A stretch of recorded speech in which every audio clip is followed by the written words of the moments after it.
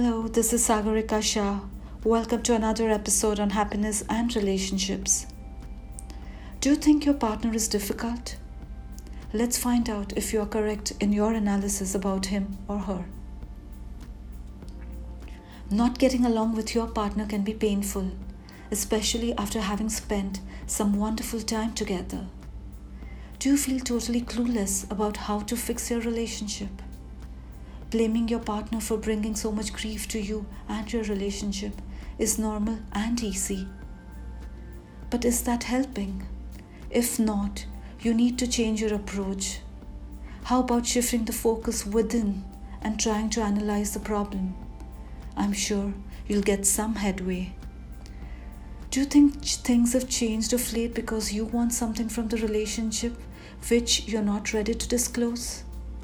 Are you keeping a secret from your partner because you think it would either hurt or hamper your relationship? Holding back needs, emotions, feelings, or a truth, as bitter as it may be, can make both of you feel on the fence and unsettled. Over time, it can lead to distance and difficulties in connecting organically. Authentic and open communication is the basis of a thriving relationship.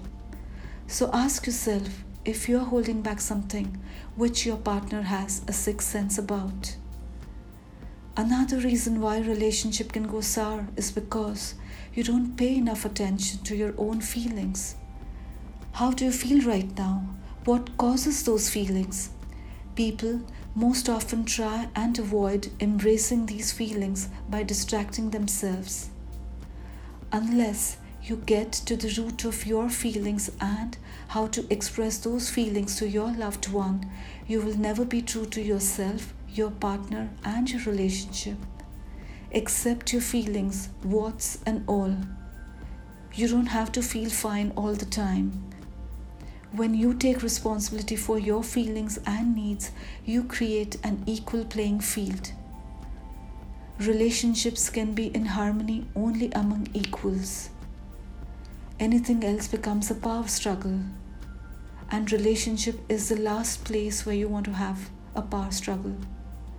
Break your patterns of blocked emotions and uncover your hidden emotions to restore your relationship. Only if you can understand yourself fully, you can manage the conflicts in your relationship. Learn to identify what you are feeling and what you need to express to yourself. Once you make this shift, you will experience a better relationship, provided you're honest about your feelings and emotions. Based on your feelings, you will be able to reconnect with your partner honestly and effortlessly. Next time you blame your partner, I'm sure your analysis will tell you otherwise. Thank you for tuning in.